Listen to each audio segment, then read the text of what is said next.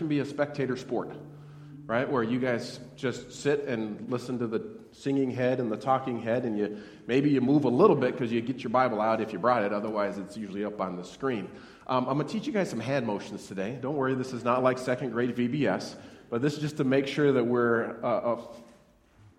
That's not one of the motions, but yes, Tommy's excited for the hand motions. Okay, I'll show you what they mean in just a little bit. But everybody go like this. Go ahead, hold it out, yeah. Okay, good. Now, out with a fist, okay, and go like this. Ooh, you guys are good. Okay, and then let's go two hands, okay, right here. Oh, wow, that was good. Look at all those hands raised. That's fantastic. Okay, so try again, right here. Okay, then and.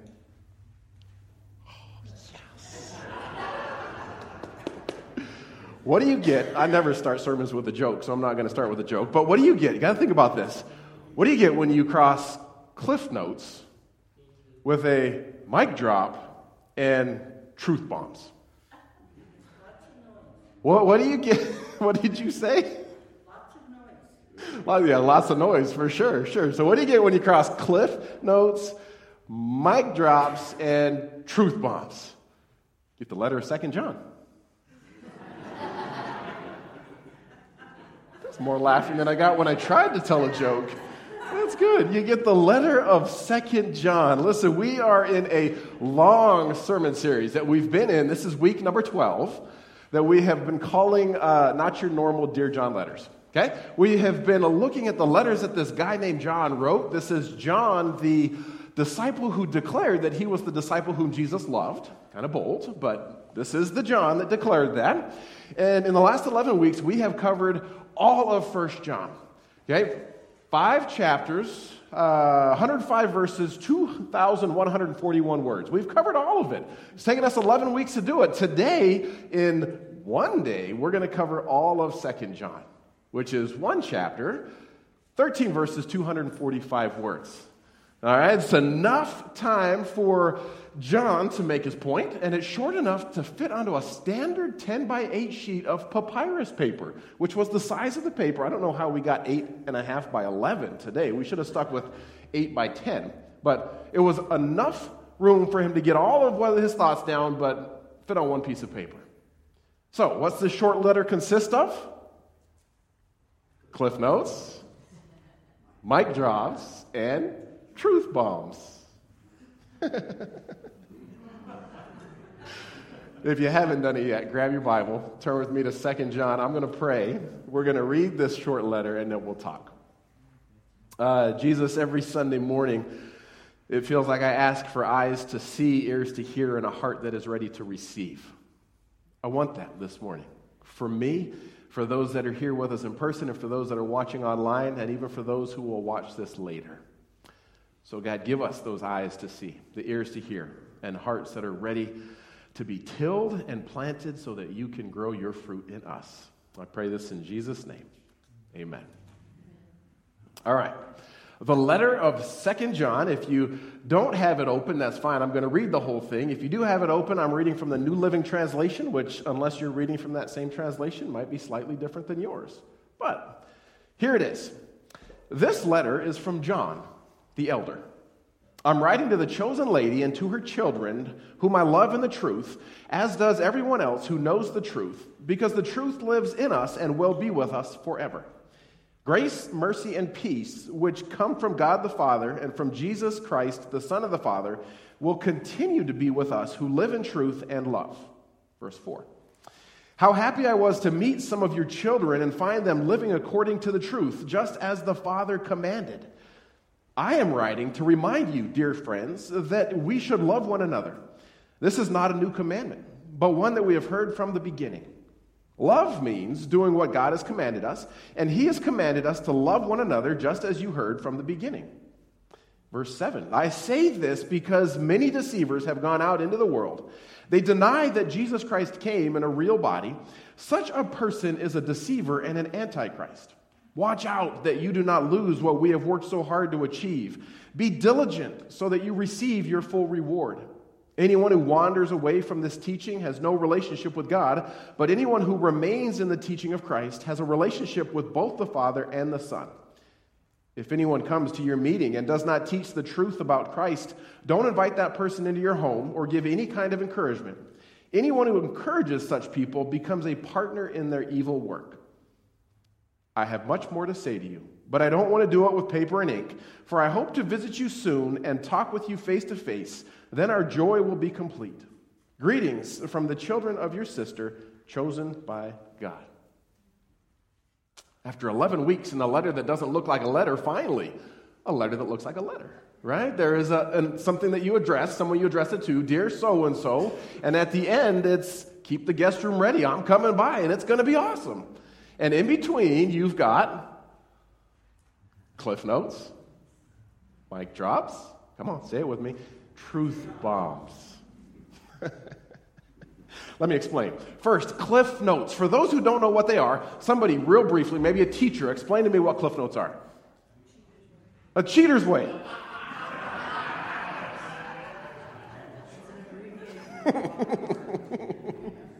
Yes, Connie?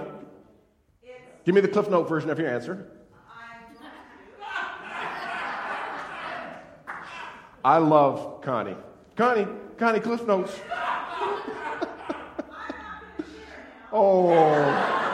Connie Pittman was in education for years and years and years and years. So you, of all people, would know what cliff notes are. A succinct telling of the story. That was beautiful. I had no idea what cliff notes were until I was in 10th grade in AP English class. Spring of that year, the teacher assigned us to read Moby Dick. 427 pages long, 135 chapters. To a 17-year-old boy, that is longer than the Bible. Right? So I did what every 17-year-old boy would do. I went to the local theater, which had the movie rental store, and I tried to check out Moby Dick in the movies. For those who were alive back then, it was VHS tapes. All right? Person behind the counter was actually attached to the single-screen movie theater in our town. It's the size town I grew up in. Person behind the counter says, no, that movie's been checked out, actually just a couple days ago. Next day, I went to the teacher. Sorry, Connie. I went to the teacher and said, I can't read the book because the movie's been checked out. She smiled. She says, I got it, James, and I got the extended rental agreement.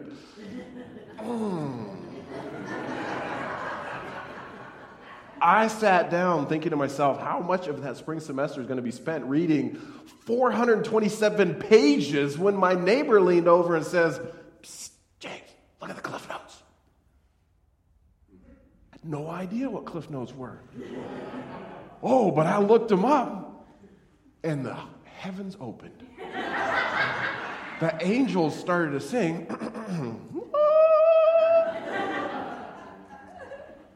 They were much shorter, much more readable, much more understandable, and by the time to take the test actually came, I'd read through the cliff notes twice. I turned that test over ready, maybe a little bit arrogantly confident, and I think if I remember right, I got a high D.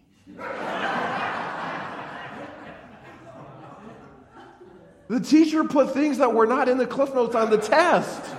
And every teacher in the house, including Connie's like, yep, absolutely.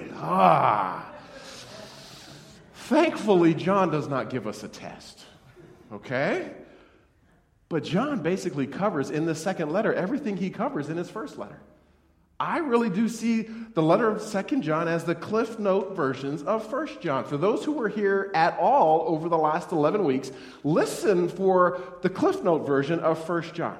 Okay? In the second letter, verses 1 to 4, John speaks about Jesus and truth. You guys ever hear about that in the last 11 weeks? Jesus and truth? Maybe a little bit. Yeah, if you remember as far back as last week, which I know was a long time ago, I talked about John saying this is what he knew about Jesus.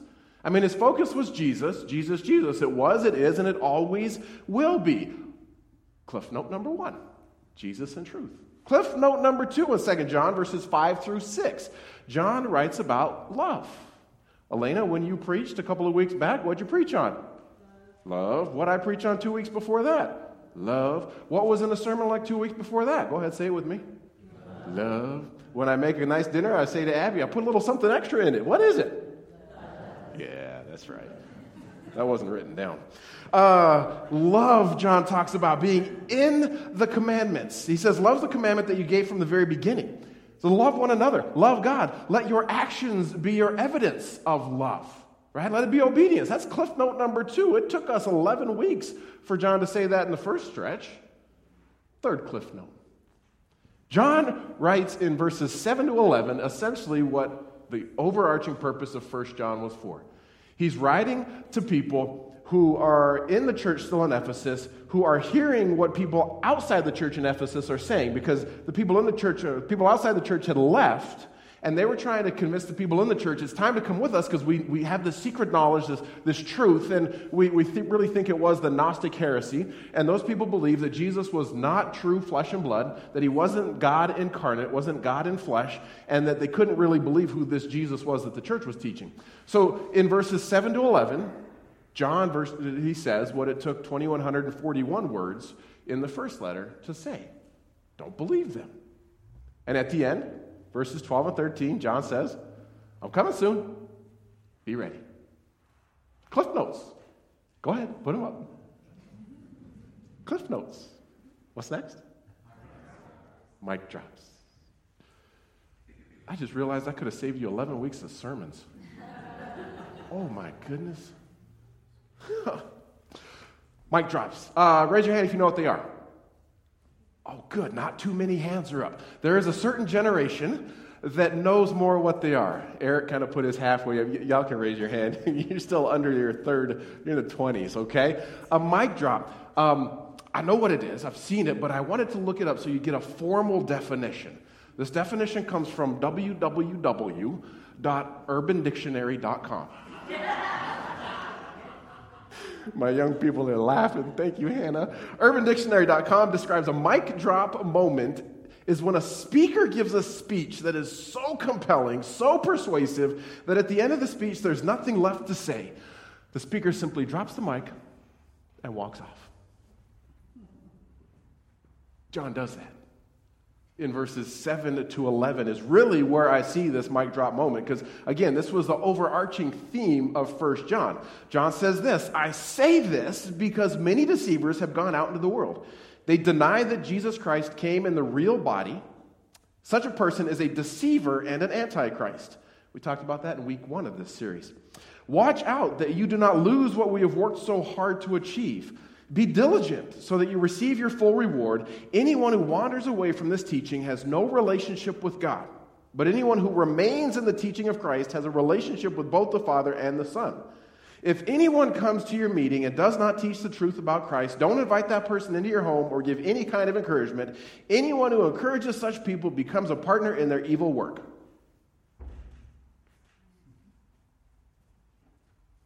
Kind of enough said, right? So if we simplify it even more, John's saying there's many deceivers. They're the Antichrist. They're saying Jesus isn't a real person. And if you get connived, if you get cajoled, if you get confused, if you get persuaded, there is a chance you will walk away from the faith that we have shared with you, John says. I know all my Calvinist friends are squirming right now. Okay? I read this and I think, wow, is John really saying there is a possibility of walking away from the faith, of losing our salvation? John's not saying that if you swear at a stoplight that you're going to lose your salvation.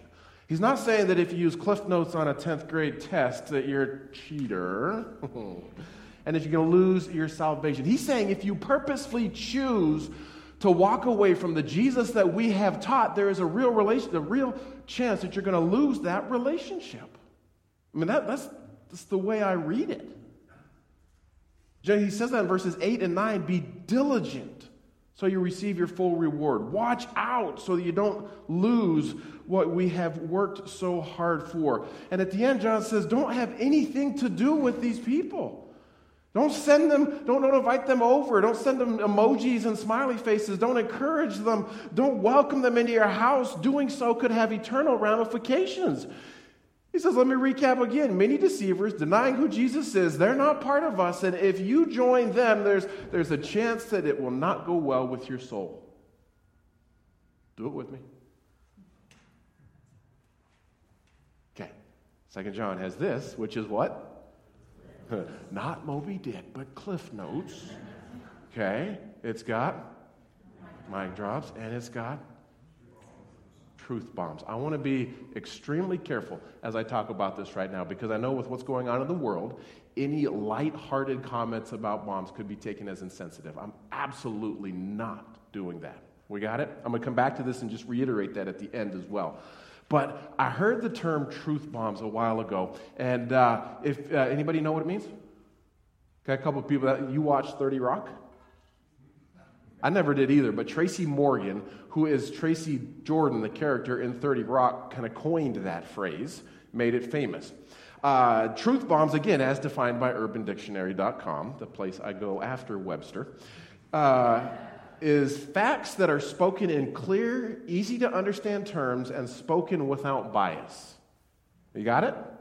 Facts that are spoken in clear, easy-to-understand terms and spoken without bias.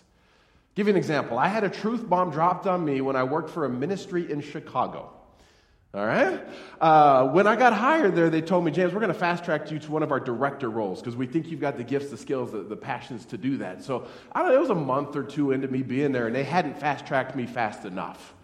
And I was thinking that it just needed to go quicker. I mean, they told me I was ready for a director role, and apparently this feeling of not being fast-tracked fast enough was leaking from me. Because my direct supervisor pulls me into the office and says, hey, James, I'm getting this sense that you're unsettled with where you're at in your role right now. He says, let me read you a passage from Scripture. It's my direct supervisor, okay? Romans chapter 12, verse 3. Because of the privilege and authority God has given me, is how it starts. So my direct authority, my direct supervisor is claiming that. I give you this warning. Don't think you are better than you really are.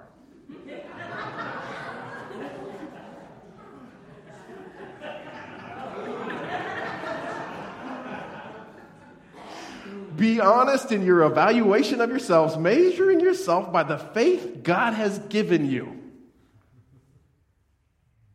Matt Lewers looked up and said, you need to have a healthy estimation of who you are. Are we clear?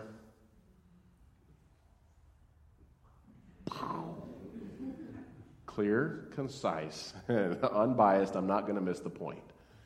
I started thinking about this when I was reading verses 10 and 11. If anyone comes to your meeting and does not teach the truth about Christ, don't invite that person into your home. Don't give them any kind of encouragement. Anyone who encourages such people becomes a partner in their evil work. A partner in their evil work. That's pretty clear. Yes? As I was sitting there thinking about that, I reread the verses 1 through 4, and I realized just how many times John uses the word truth. Yeah, if you're under the age of 100 and you'd like candy after the sermon, count how many times he says truth in these first 4 verses, and then you come up to my office after and get candy. Okay? If you're watching online, just yell it really loud and I'll hear you. Looking for the word truth in here. This letter is from John the Elder. I'm writing to the chosen lady and to her children, with whom I love in the truth, as does everyone else who knows the truth, because the truth lives in us and will be with us forever. Grace, mercy, and peace, which come from God the Father and from Jesus Christ, the Son of the Father, will continue to be with us who live in truth and love. How happy I was to meet some of your children and find them living according to the truth, just as the Father commanded. How many times? I mean, just if you listened closely, go ahead and say it out loud, because it's worth a piece of candy from my desk. Not telling you how long the candy's been there, but how many times did John say truth in that passage? 5 times. When Elena preached several weeks ago, she said, if in Scripture you ever see a word repeated, twice, pay attention. 5 times he says that. John was serious about truth. He wrote the life story of Jesus. We call it the Gospel of John. If you remember, towards the end of that story, Jesus gets arrested and he gets interrogated by this guy named Pilate. He's the Roman governor. And listen to the exchange that the two of them have in John chapter 18, starting in verse 33. Pilate went back into the headquarters and called for Jesus to be brought to him. "Are you the king of the Jews?" he asked. And Jesus replied, "Is this your own question, or did others tell you about me?" "Am I a Jew?" Pilate asks. "Your own people and the leading priests brought you to me for trial. Why? What have you done?" And Jesus answered, "My kingdom is not an earthly kingdom. If it were, my followers would fight to keep me from being handed over to the Jewish leaders. But my kingdom is not of this world." So Pilate said, "So are you a king?" And Jesus responded, "You say that I am a king, but actually I was born and came into the world to testify to the truth. All who love the truth recognize that what I say is true." Who remembers Pilate's response? "What is truth?" Pilate asks. Well, had Pilate had his legal team do their research before having Jesus brought to him, they would have known that earlier in the story, Jesus equated himself, called himself truth. John chapter 14, verse 6, right? Thomas was asking, "Where are you going?" And Jesus is like, "You know where I'm going." "Well, we don't know where you're going." And Jesus says in John 14, 6, "I am the way, the truth, and the life. No one comes to the Father except through me." John took truth seriously. So what is truth? Jesus says, "I am." You go back to our text, and you look at the 5 different times that John uses the word truth. And you've got to ask yourself, what was he meaning when he used it that many times? I mean, we talk about loving in the truth, knowing the truth, living in the truth. Does that a couple of times. Living according to the truth. What was John talking about when he was using that word? Most scholars believe that he was talking about the broad strokes of the Christian faith. The truth of the gospel, right? Saved by faith alone through Jesus Christ. Some scholars say he was talking about the truth that Jesus was true flesh and blood, because that's what was being debated. Some scholars say, well, it's the truth about the way to follow Jesus, the Christian life, obedience, which was a common theme. I think these scholars are absolutely right. All right?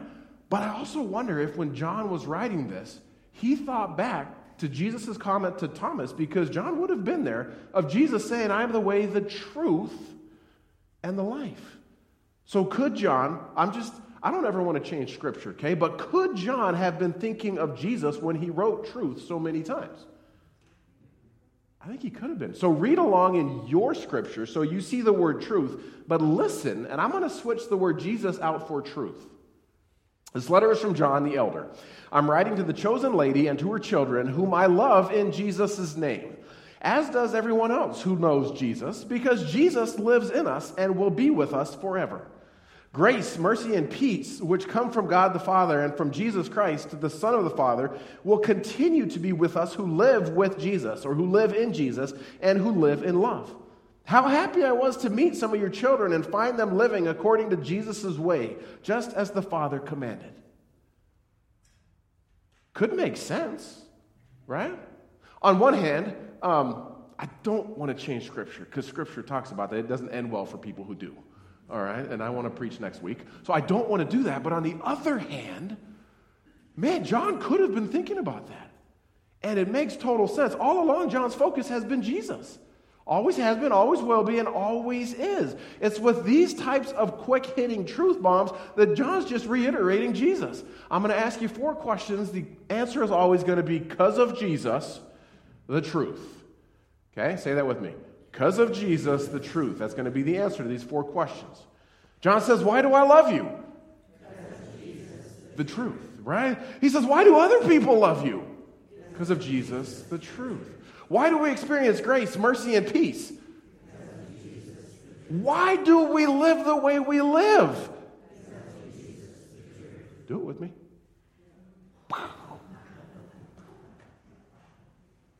I'll come back to this word of caution. I have seen way too many people use religion as a weapon. Okay? People get hurt by religion. People get abused by religion. People get taken advantage of for total selfish reasons. In my use of this term, truth bombs, I'm not advocating for that. I'm just advocating for the UrbanDictionary.com definition of something that is spoken in a clear, easy, understandable term and without bias. Are we clear on this? Okay. John's focus has always been Jesus. So you know the answer to this question, but it's not what I'm going to tell you the answer to. What do you get when you mix Cliff Notes with mic drops and truth bombs? 2 John. And I hope you never forget that. All right, so here's the real question. So what? Right? I mean, I hope I ask that at the end of every sermon, because otherwise you just stand up here and listen to a part-time comedian, which is only funny when he's not trying to tell jokes. All right? So what do we do with this? Well, here's the truth of the matter. I don't know what you do with it. We're going to trust the Spirit of God to let him tell you what you do with it. I can tell you what I need to do with it. As I was thinking about this message, as I was going over it, I'm like, oh, James, you just need to keep it short and simple. All right, I probably could have said in 25 minutes, I probably could have said in 3 minutes what I just took 25 minutes to say. And I don't have to over-explain Jesus. You know, and in terms of like trying to get like, you know, Jesus mic drop moments, I don't have to do that either. Or, you know, Jesus truth bomb moments. I just have to make sure that how I live, how I speak, how I engage with others, if they encounter Jesus when they do that with me, when they engage me, when they talk to me, when they interact with me, then I can lay my head down on my pillow at night thinking, that's what Jesus wanted me to do today. So for me, my takeaway is keep it short and simple. Now, you guys remind me of that next week in the middle of my sermon. All right? I don't know what your takeaway is from this, but I hope that the Spirit of God nudges you somehow. I'm going to invite Tim to come back up. Because we do live crazy lives where we don't have moments of peace and pause often enough, I'm going to invite him just to play quietly for a couple of moments while you ask God, God, is there something you want us to take away? You want me to take away from this message? And then listen, okay? And maybe you don't even want to ask that question. Maybe you just want to sit in this time of peace and quiet. That's fine too. Maybe this is the time you want to have some time of confession, or you want to pray for those that are in need. Whatever you want to do with this space, allow this to be a sacred and holy space. Let me pray. Jesus, thank you for short letters in the Bible. I thank you that even in these short letters, they can be powerful and they can affect us. Lord, I ask that nobody would leave here today without having a nudge from you somehow as to what they can take away with this. Lord, in these next moments, would you nudge? Would you whisper? Would you push? Would you encourage? Would you strengthen? Would you guide? Would you remind? Remind people of who they are in your eyes. I ask this in Jesus' name.